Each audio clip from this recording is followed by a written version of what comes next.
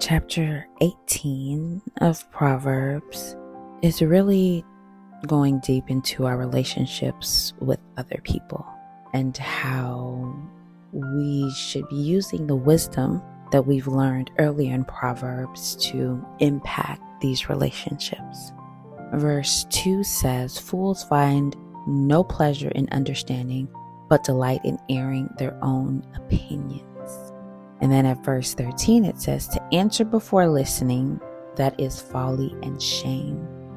So, how often are you encountered with someone who doesn't want to listen to you?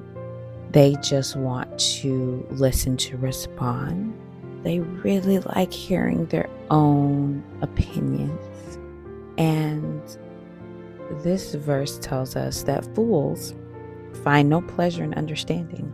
So if you are interacting with or talking to a person that has no desire to understand you, then you know that they're a fool. And if they answer before fully listening to you, it's shameful. So don't get angry with them. Don't get upset with them. Don't get upset with yourself or get frustrated. Just realize that they literally do not have the ability. They don't have the ability to truly understand you. What's in their heart is not what's in their mind. The words of the mouth are deep waters, but the fountain of wisdom is a rushing stream. That's verse 4. And then verse 21 says, "The tongue has the power of life and death, and those who love it will eat its fruit."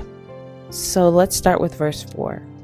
"The words of the mouth are deep waters, but the fountain of wisdom is a rushing stream."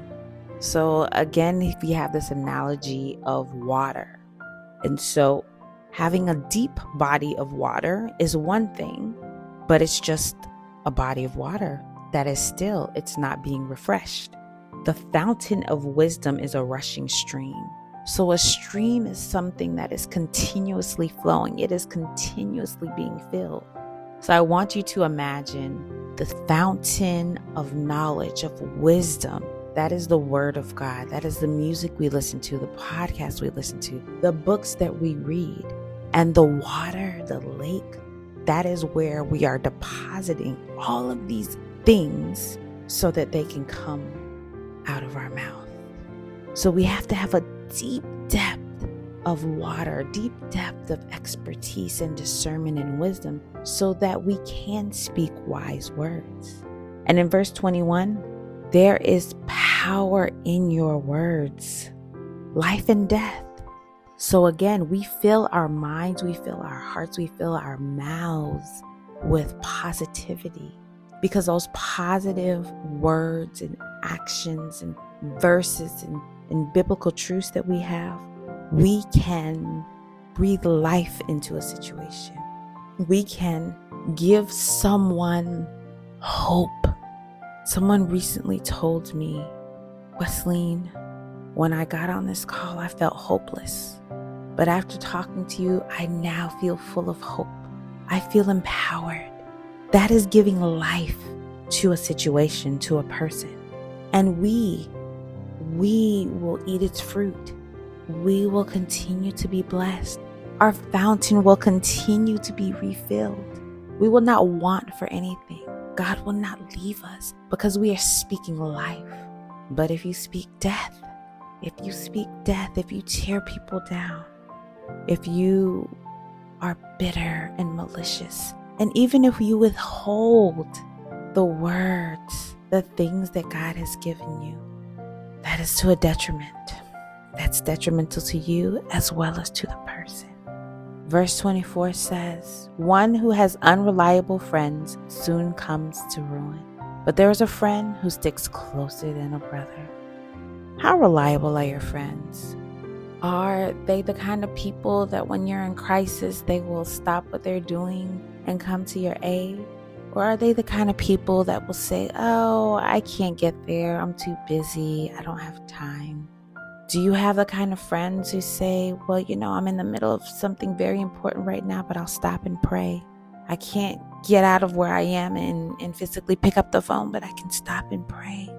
Do you have the type of friends who are there for you when things are tough?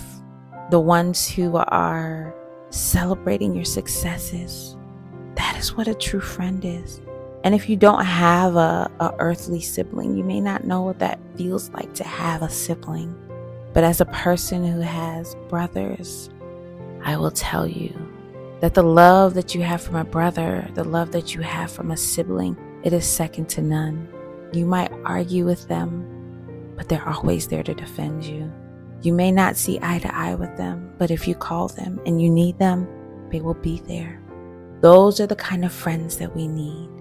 Friends that are truly there for us, friends that show up for us. Purpose in your heart today to examine your relationships, examine your friendships, and ask yourself, is this a friend that will stay closer than a brother? Is this a friend who is speaking life into me? Is this a friend who delights in understanding or who delights in their own opinion?